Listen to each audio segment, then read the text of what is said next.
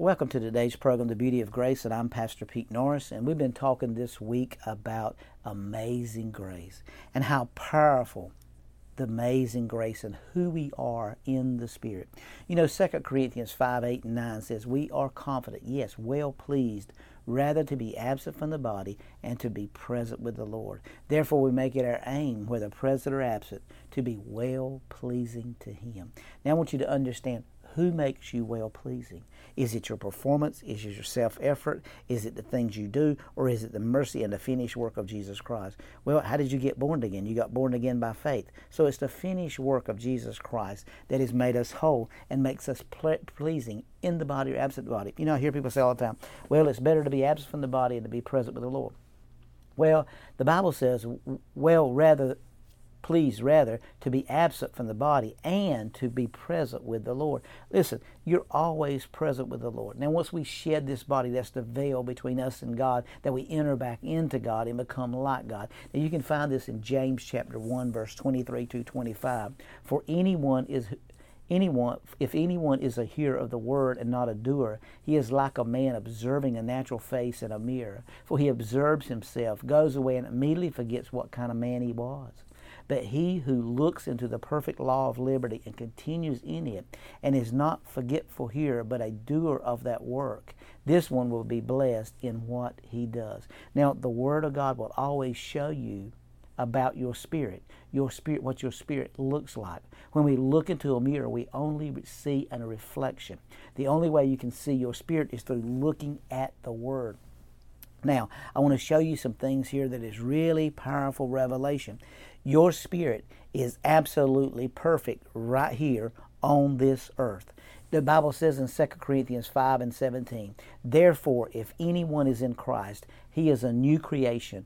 Old things have passed away, and look, all things have become new. In other words, you become absolutely perfect in your spirit the day that you got born again. The enemy can't do anything to your spirit. He can just come against your mind. He can just speak into your head. He can come against your flesh, but he can't do anything with your spirit. Now, the Bible said, Ephesians 1 and 3, blessed be the God, the Father of our Lord Jesus Christ, who has blessed us with every spiritual blessing in heavenly places in Christ. Now you got to understand, everything you're praying is already done. He's magnified, He's released you and given you all things that pertains to life, because your spirit has been recreated, and now you're a new creature. There's never been anyone like you. You're a new species of being. Jesus was the firstborn into the new species, and now me and you are in that species because we're the righteousness of God. Now look at Ephesians 3 and 16,